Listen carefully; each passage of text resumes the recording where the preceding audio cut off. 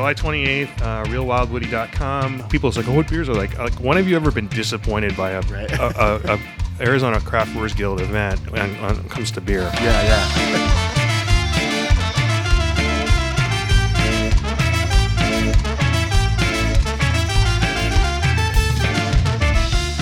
All right, welcome to Tap That AZ podcast, brought to you by Arizona Food and Beer. I am on Southern, new office, right? Yeah, Southern. We just started construction next door. I'm here with Rob Fulmer, the man of the hour of the year. Rob? I'm executive director of the Arizona Craft Brewers Guild. Yeah, same thing then, right? Yeah. Well, dude, thanks for having me over again. It's been about a year since we did that initial episode. I think, right? Yeah, maybe. I think it was getting ready for Real Wild and Woody last year, too. Yeah. No, yeah. I mean, we've talked on and off and seen you at events, so I don't know about you. It's kind of sometimes in my life, it's like, did I text that guy? Did I Facebook message? Did we actually talk? Were we on Slack? Did I email? It's crazy. It is true, because there are times where I'm like, oh, yeah, we've met, right? And they're like, no. I'm like, oh, yeah, I just follow you on Instagram, right? So we're enjoying some beverages here. Rob, thanks for hooking me up with. I haven't had this yet, the Sarcosuchus. I think it's Sarcosuchus, okay, all right. Imperial IPA from Dragoon. I've been wanting to try this one, so. We'd have to ask Andy Rich if we got that right. Yeah, Andy, let me know. I think Andy's a listener. So I'm drinking a Tail Chaser IPA from Sleepy Dog. They just redesigned their can, and I think they did a pretty good job. Yeah, they did. I like that. They've retooled the brewery over there, and hopefully we can get back in the tap room soon. Nice. It's still over in Tempe, where it was before? Yeah. Yeah. And what was it, two brothers that bought that? That's correct, yeah. Okay. Gotcha. The beers are good. I like that Tail Chaser a lot. So what's been going on, man? You've been doing lots of work, doing what you do, right? Sure. I've been traveling a little bit. Been to D.C. We were there to basically try to renew the excise tax relief package that we got passed with the larger bill, without getting into all the other things on that bill. What it did for us is it lowered the excise tax. It's a tax that only alcohol producers pay. Before it even sees the shelves, it's one of the many taxes that breweries pay. So we got that Arizona reduced by, or this is federal. Oh, federal. Okay, yeah. We have a state one too, but I'm not going to touch that one because I don't want anyone to raise it. Yeah. So for most breweries, it cut it in half. For the largest breweries, it would literally be a pretty good full-time job if they wanted to devote it to that. It might be on the mid-size. It might be extra tap room overtime, or it might be equipment. I know in Lumberyard in particular, we had represented the 9th District Arizona Representative Kristen Sinema, who's running for Senate. She came out to Lumberyard, and they said this is the tank we bought with just for 6 months of excise tax relief. Of what they saved on the taxes. Exactly. Wow. So that's only for 2 years, and we wanted to extend it more indefinitely. I think 2 years is great. However, it's not enough time to forwardly project employment necessarily, so you're going to see less full-time jobs based on it, as you would if it was indefinite. Or perhaps, getting into healthcare or some other longer-term employment program. That's not on the table with 2 years, because once you give that benefit, it's hard to take that away. Gotcha. So they're just trying to ease into it. Sure. And while we were there was the tariffs on stainless, which have been backed down slightly to include not to include certain brewing equipment from China, the stainless. However, as you might guess, there's a lot of people who don't know what brewing equipment is, so it's just for vats and tanks, whatever that means to whoever says this is tariff and this is not. Yeah. We wanted brew house and all the equipment, including clamps, valves, pressure relief valves, hatches. Yeah. It's not just a unibody piece that you're buying. So as a result, some things are still 25% extra for no reason other than this trade war. Wow. Tariff. And then on the aluminum side, I think that's 10%, and it works out to pennies on a 4-pack. However, these breweries have to order truckloads of empty stock So it does add up. Yeah. And, there are people who are taking advantage of the tariffs. There's something called the Midwest Premium, if you really want to Google that and find out what's going on with that. That is a group of companies that are in the aluminum industry that use that as an index to determine transportation and shipping costs. And it's been pointed out that sometimes they ship to themselves to make it look like they're moving stuff around. Really? When they're really basically hoarding and raising. So that went up during the tariffs. Yeah. That premium. I'm not sure to what extent. So there's some desire from the Congress to have some oversight over that. There's always going to be price takers when you have these tax and tariff issues. And so my fear is that the very small producers, the ones that have to work together to get a minimum can order, are going to get shut out because everything is going to focus back to big beer. That's my worry. Access to ingredients, access to market, access to materials is what we're always going to be fighting for. Yeah, and that's one thing. I'm glad you said that because that's one thing that I always thought about when it comes to big beer, right? Is cutting off those access to the things that the brewers need. Either they can't get them, or they just put them at such a price point that these small guys can't afford it. Sure, And that's sure. kind of that's a reality, a possibility, I should say. And it's not like somebody sitting up in a dark tower pulling levers and flipping switches. It's just the nature of that, and it is really some people taking advantage of a situation. Yeah. And that's what we want to equalize. I think our independent breweries are behind innovation and keeping styles alive, and I think big beer is good at just taking something that some people like and just ramming it down everyone's throat, and that works for a while. I think we need a balance between the two, in my opinion. Yeah. So what the things that you do, and over the last couple of years since I've met you, all of the things that you do, I mean, these are, I kind of see you as an unsung hero, right? Because these are things people don't think about this stuff, right? They shouldn't have to. I mean, but whatever I do is shaped by the fact that I see what these small businesses are doing and how they're really making our neighborhoods more relevant and connecting people. And so whatever I can do to support that is where it's at. The real star is all these businesses and the people who support our industry. Those are the real people that I want to support. And so within our industry, there's 50 people who do the same job in other states. And so we sort of support each other in that way. Those are the people that I take the compliments from, because we're all trying to push each other to do better. And if I make Arizona better and I tell New Mexico how to do that, it doesn't hurt us at all. In fact, it makes us better. We don't compete that way. Yeah, that's Cannot. good. Yeah, it's not like I'm going to be afraid that New Mexico lobbyist is going to come in here and screw with my business. Right. It doesn't work that way. Yeah. So how do you guys decide? Like, do you decide as like a national organization, like a national guild party that so that's what to address? Yeah, that's the Brewers Association. They are the national Okay. organization that many of our breweries are a part of, and they've been really great at supporting us. At the last CBC in Nashville, they had banners celebrating state guilds. I was in a picture on one of those giant banners, and so was Paul. It was kind of cool.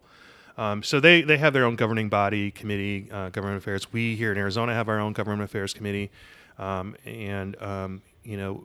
it's largely all the real work is just making sure that all of our breweries understand what we're trying to do for them, and everyone having an understanding that we may not get everything we want all the time. We may not get. We may be addressing things that might seem off in the future, but we're always going to take. If there's an easy path to a win, we're always going to take that. Yeah. If it moves the ball forward, we're going to do that. And actually, we have something in the omnibus bill. We've had an opportunity since SB 1030 where we raised the barrel edge cap, and also where we also had the opportunity to allow breweries to collaborate with each other. Yeah. Before, you'd have to do it at both places. Now, that's not true. You can brew a beer together, or you can just order beers. So since that bill, we've had a lot of small things put on omnibus bills, and there's a lot of things that even breweries and people who've been in the industry for 20 years didn't realize were out of whack. And one of them is something to do with the serving of beer. As you know, I'm coming to your bar. If it's a new bar, you might not have the piece of equipment that attaches the keg to your system. Okay. Tavern head or keg coupler is what they call it. Yeah. So if I'm Hensley, if I'm CCD, I have those. I'm just going to throw it on there, and then you're good to go. Yeah. And that piece belongs to the distributor. So if I'm a new brewery and I don't understand or know these things, I might just tap onto Crescent Crown's coupler or Hensley's coupler. Yeah. And it wasn't a big deal per se. But as we got new breweries, it started to become a problem. And technically speaking, it was only legal for a distributor to put that on or the retailer itself. So you as the bar owner could obviously buy all these and have them laying around and everyone's good to go. Or the distributor. It was technically illegal per some rules that the department put together for a brewery to furnish that, because in general there is a prohibition against breweries providing things of value to you, because what they want is they want everyone they want the market to compete without saying like, hey, I'm this giant big brewery. I'm going to, not only am I going to give you all these tavern heads and keg couplers, I'm going to put in your draft system. I'm going to pay for your refrigeration. So please put my beer on. That's what they don't want to have happen. I see what you're saying. Okay. Yeah. And so whenever you come across these like weird things, you have to ask yourself like, well, if the rule wasn't there, who would take advantage of it? Yeah. And how much money would it take? Human nature, right? Right. So we are, we got that through the omnibus bill. It passed. It should go into effect August 3rd. It wasn't something that the department was looking at per se, but it was something that we felt we need to address, considering that 75% of our breweries had an exposure to that problem. The head of the department is a political appointee. Director Coca, John Coca, former Scottsdale police chief. We have great relationship with him. We meet with him once a month, along with other industry people, to talk about things. But if he's gone and someone else wants to be Johnny Law and Order, then we're kind of in a hurt locker. So yeah, interesting. I went through that really quickly. I hope you. There's one time I was lost, and I'm like, okay, wait, no, I know what you say, but it's just those minute things that like they.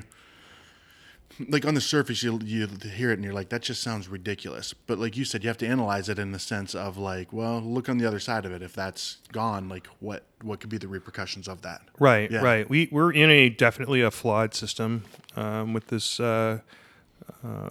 so-called 3-tier. There are things that are backwards, but to a degree. But it has to do with prohibition. It has to do with the fact that the distributors in the early days, especially in the 50s and 60s and 70s, when the beer industry in Arizona was being built, those are all mom and pop companies. Right. That's not the case anymore. Now the mom and pops are the breweries more so. Yeah. Not except for the biggest of the big. There are more family-run breweries now than there are distributors. The number of distributors is going down. The number of breweries is going up. So there's going to be some friction along the way. So we're always trying to communicate with not just the distributors, but we're reaching out to the wine and spirits industry, especially the Arizona wine and spirits. We want to be everybody's friend in that respect. We have some gas with the public right now, and we're largely unified on a few fundamental platform items, and so we want to raise everybody up. Not just Arizona breweries. I think the most powerful group of people in the liquor industry in the future might be the small distilleries, and so we want them to thrive. Why do you say that? Like, why do you think liquor? I think because of our climate and the volumes that they produce and the margins that they get up on what they produce. There's no shelf life per se. I think that's really true. Yeah. So if you get somebody creating a homegrown product that doesn't have a shelf life like beer, I think they can have the same fan appeal as craft beer.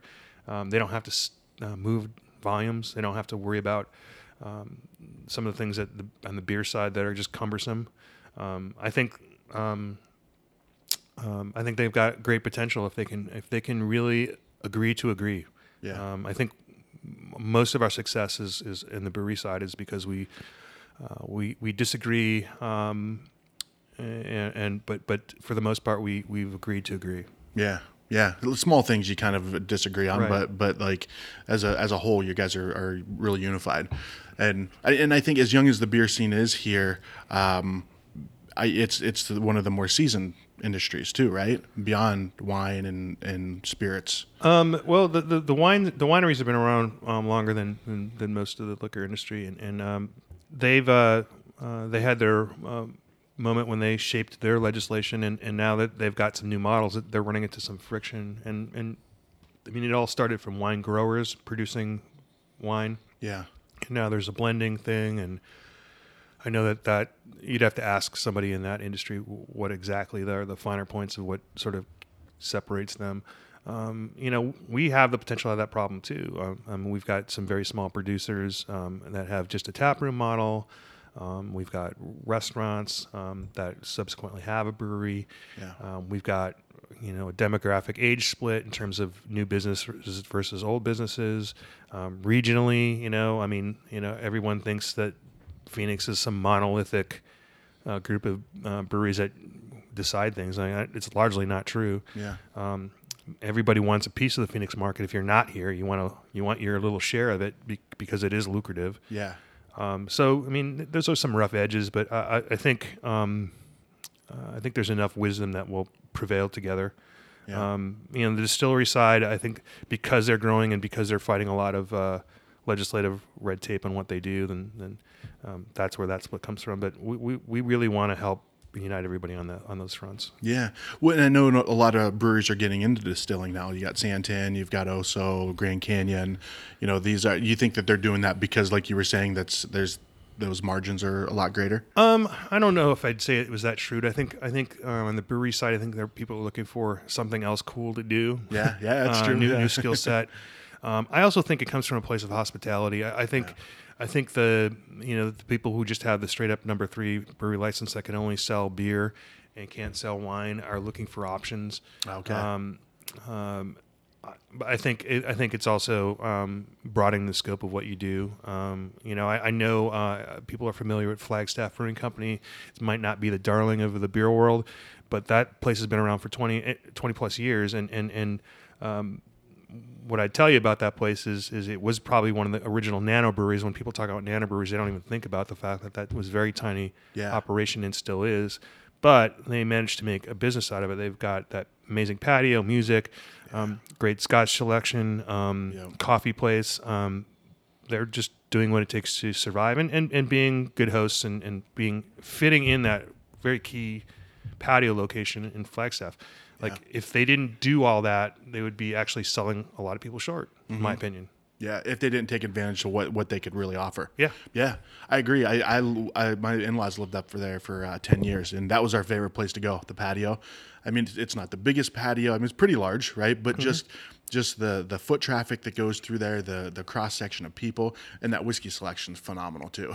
Like you said, yeah. I mean, when we talk about the brewing industry, and it is about the beer on some level, obviously. But to me, it's largely hospitality, and those are the stories I like anyway. I can talk about beer too. The most interesting thing is everything around the beer to me. Yeah, the stories around it and all the Sure. Yeah.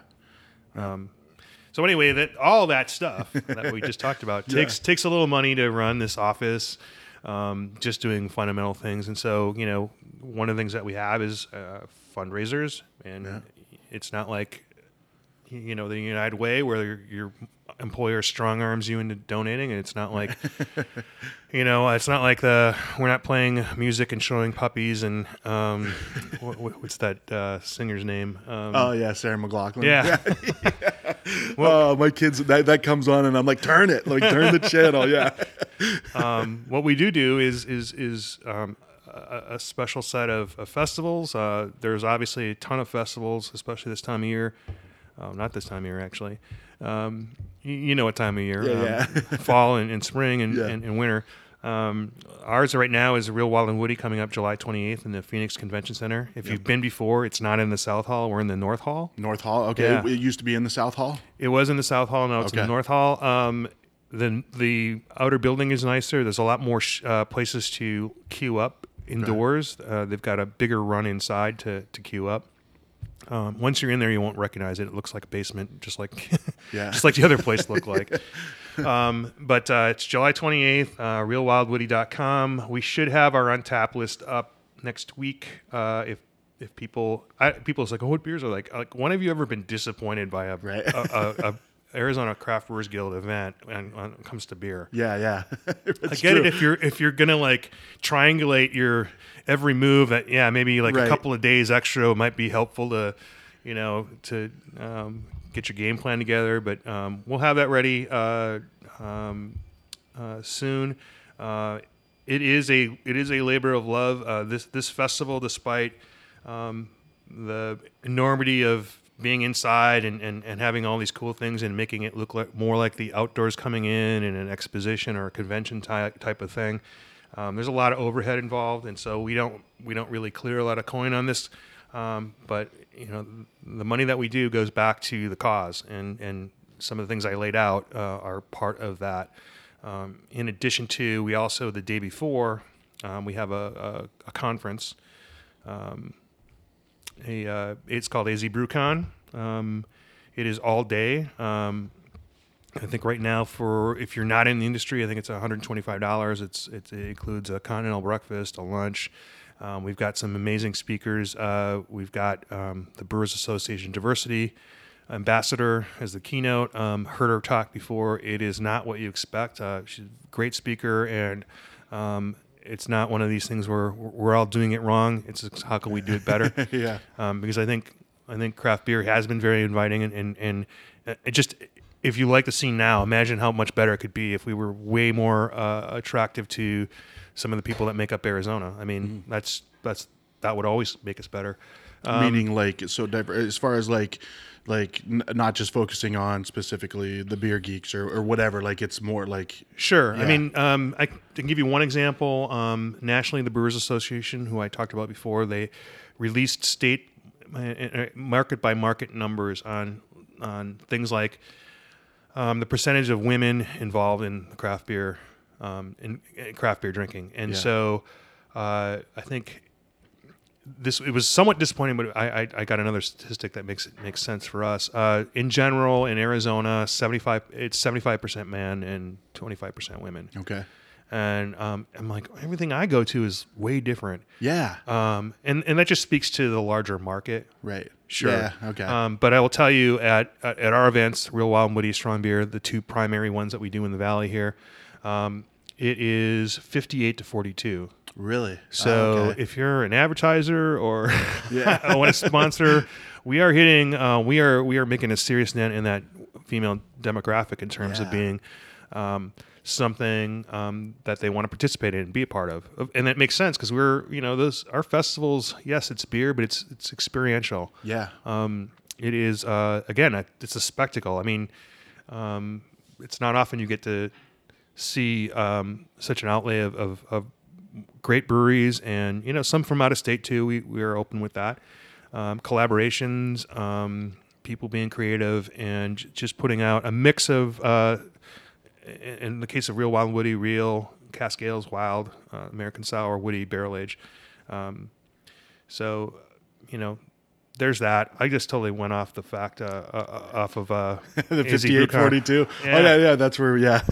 Sorry. So yeah, The we have keynote diversity. speaker, yeah. We have the chief economist from the National Beer Distributors, National Beer Wholesalers Association, Yeah. Association, to provide some of these statistics and show us where the market's going. On the Brewers Association side, most of us are used to hearing from Bart Watson. Brilliant guy, always has some great commentary and in-depth analysis for us. So it'll be nice to hear from the distributor side because they have an important role to play. There's a lot of volume being moved by them. Some of them are Arizona breweries, some of them are our friends, others not. But we need everybody to where we can all do well, it's going to help us. Yeah. And so he's got a perspective on that. But I think people will be surprised how much we share in common. We have some national salesperson, Anna Nadazdi, who's worked with Sierra Nevada, New Belgium. She's spending a few days here to work with a certain very large brewery. So she's going to share some of her time with us to talk about building sales teams.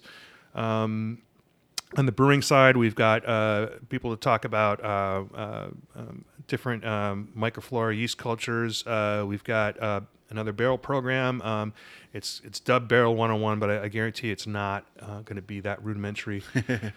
We've got just a whole host of small things like that. So if you're not sure about getting in the industry, or if you're opening a brewery, or wanting to know more about that, to hang out all day with industry professionals, 125 on a Friday, when most of your office people are probably out on vacation anyway. They won't even know you're gone. Right. Yeah, that's true. Hit that up, azbrewcon.com. Yeah. It is a part of, there's another event that's all industry for sampling of Arizona beer, wine, and spirits. That's on Thursday.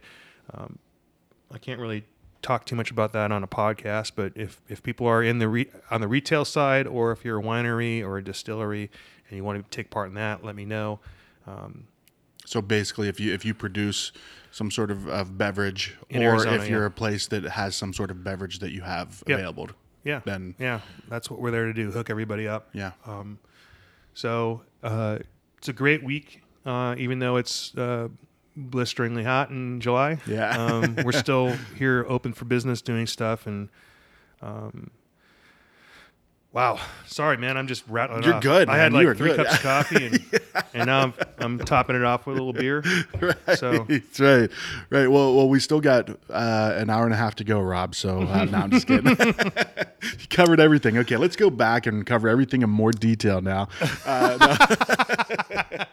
So I did want to ask you more about Real Wild and Woody. So I know in the past, and I've never been to Real Wild and Woody, so I'm excited to go this year, first time.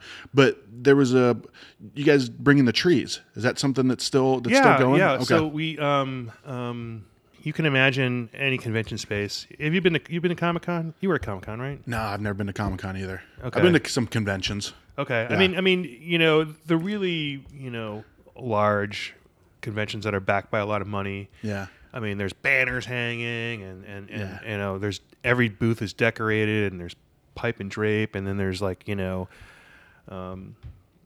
giant constructed booths and stuff like that. I mean, that's just not what we do. I mean, we're just happy to have a roof over our head and some air conditioning for this festival. So, we're trying to make that basement warehouse thing look good. Yeah.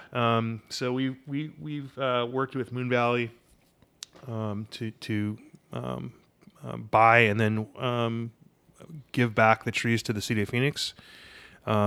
They've been mostly putting them back into Steele Union School Park, and I'm here to say that over 4 years now, we probably haven't put a huge dent in in what's going on there, but it's something that we do. So they all have been going to Steele Indian. Yeah. Okay. Yeah. I would prefer them to go out on the city streets, where I don't know if you noticed, but there a lot of you see the grate work, and then you see the hole where the tree was. And I don't know. There's some sort of battle with individual businesses, believe it or not, cutting them down because it obstructs their signage or whatever. Yeah. So I don't want to even get involved in that. But that was the intent, is to have them downtown, because we, the board, myself, the people who really shape these events, we really feel like we should build a strong core downtown Phoenix. It's only going to make everything else better. Yeah. We want to be able to attract the best conventions. We want to have more downtown street life. And I think if you're paying attention, there are more restaurants downtown. There are more things put together. Yeah. I can't do enough to get rid of those vacant lots necessarily, but we'll get there. The goal is to really compete on the level where we can get the Brewers Association to have their Craft Brewers Conference, which would be 15,000 professional brewers in town for From 4 or across 5 the country, Yeah. like Oliver. Yeah. So I mean, this is a long game. I mean, this is a potentially could be a 10 or 15 year project in which we're 5 years in. Yeah. I'm hoping there's a window coming up that we might qualify for. So we're trying to show that we can run a convention style event, that there are no legal issues. I think we've established that. We want to have good working relationships and partnerships and smooth out a lot of rough edges. So when this is go time, we're ready to go. We want to, make businesses around the convention center aware that this is a potential, and they're all excited about things like the Super Bowl and the Final Four. This is something that we hope to build some excitement about, and really provide together collective message and a set of resources to help build up Phoenix's downtown. Yeah. When we have more of a footprint, and we have a festival down in Tucson. It's the Baja Beer Festival. We've relocated that to downtown. There were reasons why we didn't have it downtown before, but we're committed to that. And so by the same token, we want to build up and support that concentration. There's a lot more breweries down there than there are in downtown Phoenix, so we're committed to that. We've got a team right now working on a Flagstaff event or Northern Arizona event. I imagine the same philosophy will go towards that. We're really about showing what we collaborate on and the power of us working together. How that translates to good things for the rest of the state is what we're really about. Yeah. Yeah. Well, I mean, there's so many good locations. Like you mentioned Tucson, you mentioned Flagstaff. When we did the Arizona Food and Wine event in Gilbert, same thing. Like you don't really have that. You're getting that in downtown Phoenix. You're getting that where you can walk from location to location, but there's, depending on how picky you are, everything is an Uber right away to the next spot, right? Sure. And you want it to be where people can go from spot to spot. And I think, what is it? Wilderness, is it Santan, State 48? They're all getting downtown locations now, right? Or in the process of trying. Yeah, State 48 is reality. It should, sometime this summer, we should see some sort of opening on Van Nice. Buren, close to, I can't remember the music venue, but it's in that near west. How's that Crescent Ballroom? There you go, Crescent. Okay, yeah. I'm drawing a blank. Yeah, right over there. I'm not sure where Wilderness's project is at right now. I think it was scoped out a little bit further in the future, but that's close to Angel's Trumpet and Film Bar, which a lot of people overlook, and now is that Cobra Arcade there. Yeah.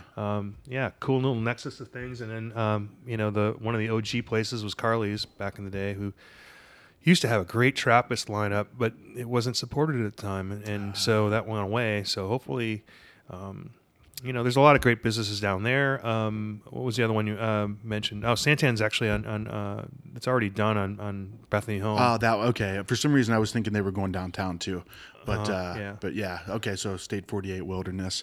But there's that's cool. another brewery down there called Grand Avenue, which I'm not sure where they're at. They've been in slow motion open mode for a long time. The owner, John, has a different business, and he's sort of taking his time extricating him from that other business, and he's literally in no rush, and then he's in a rush, and then he's in no rush. So.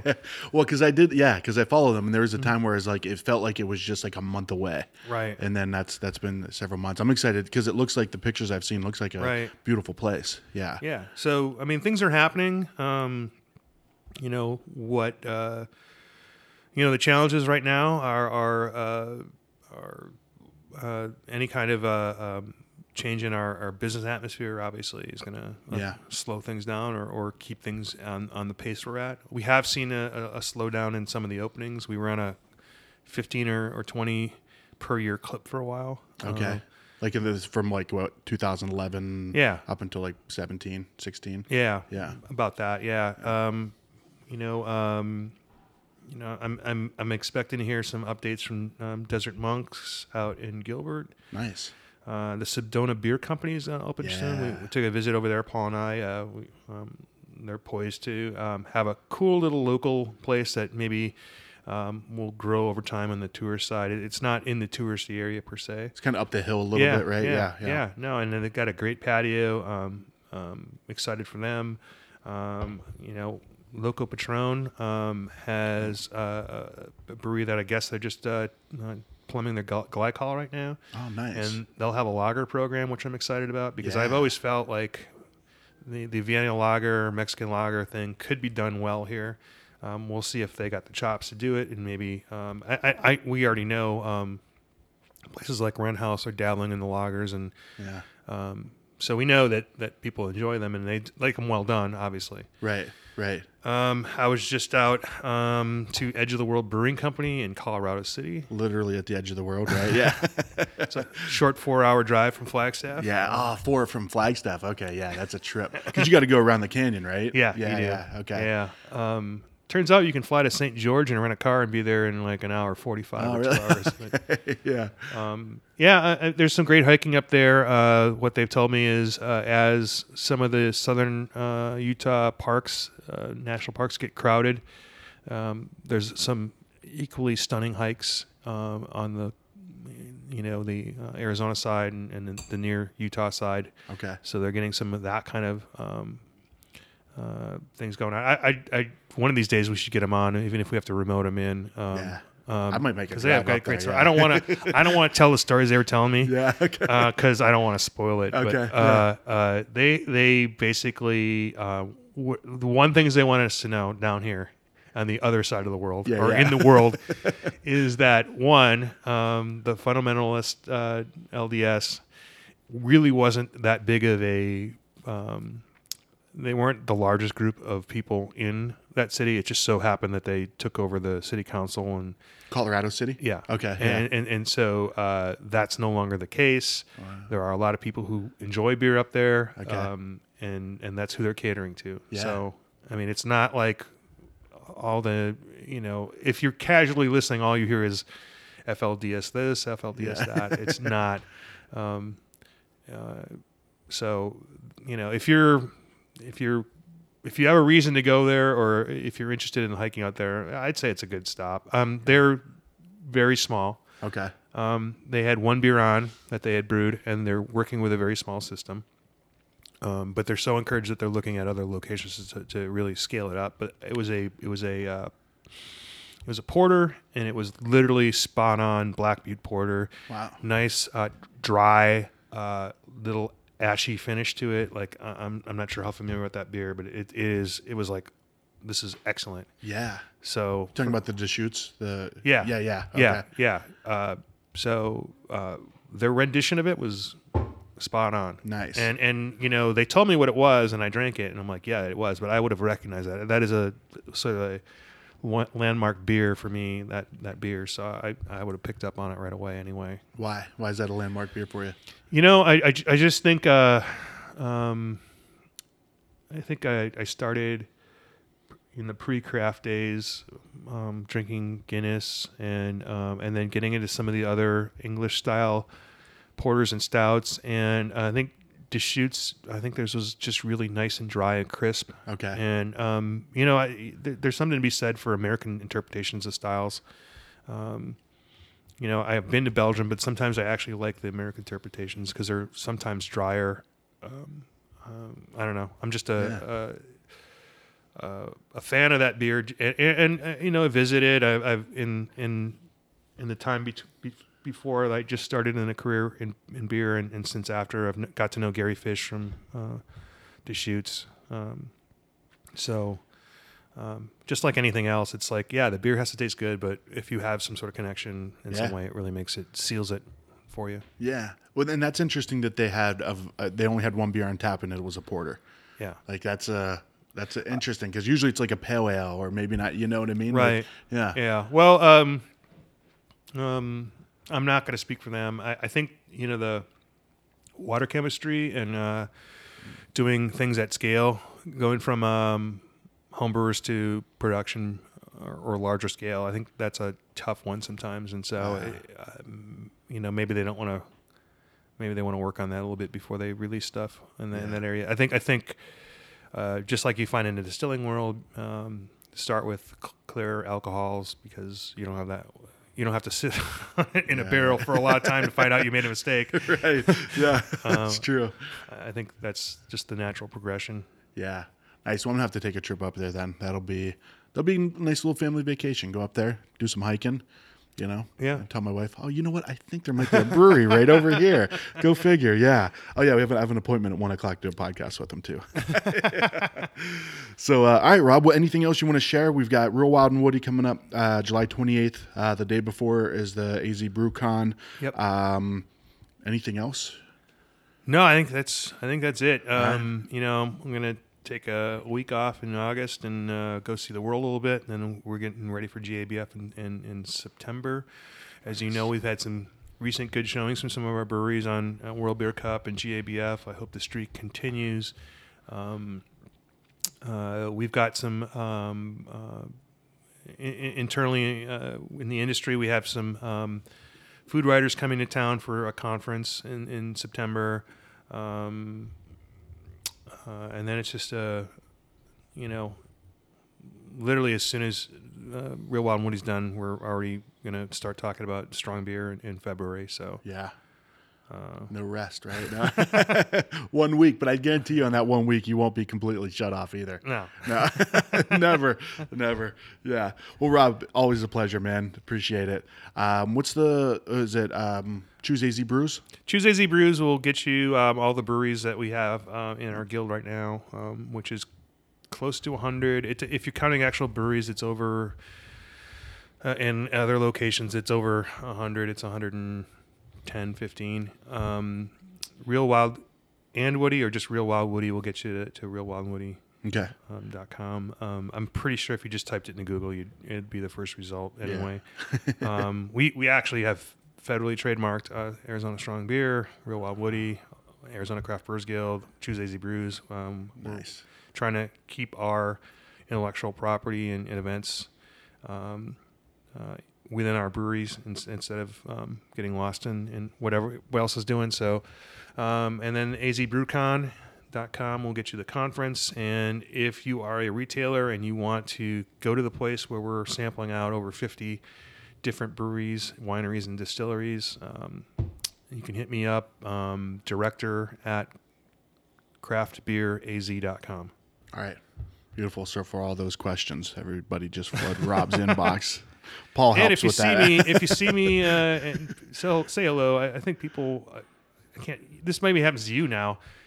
Yeah, I saw you a couple weeks ago, and you look busy, and I finally want to introduce myself. I'm like, why don't you just do it? I'm like, well, you're talking to someone. I'm like, well, I don't know.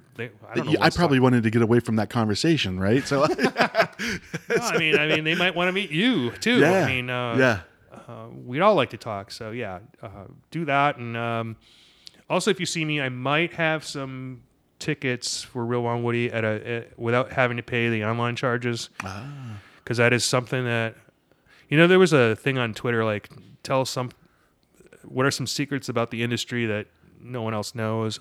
The secret is all these events, you have, if you're doing them within the context of a convention center or something like that, there are 1,000 things that you agree to when you do an event there. And one of them is using a particular ticketing agency, and then all the fees involved.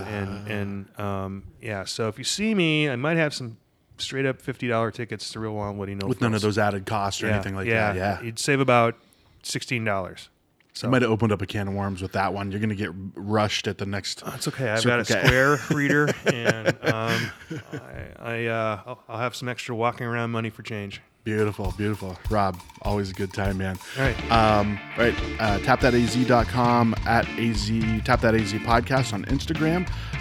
Also, Arizona Food and Beer is another organization I'm part of, co-founder of with Eric Mirko. And we're actually planning an event up in Flagstaff, August 11th. So pretty excited about that. I went up yesterday, hit up some places, and keep an eye on that. August 11th, Taste About Flagstaff, and follow us. Keep drinking good Arizona beer. And always remember, stay awesome.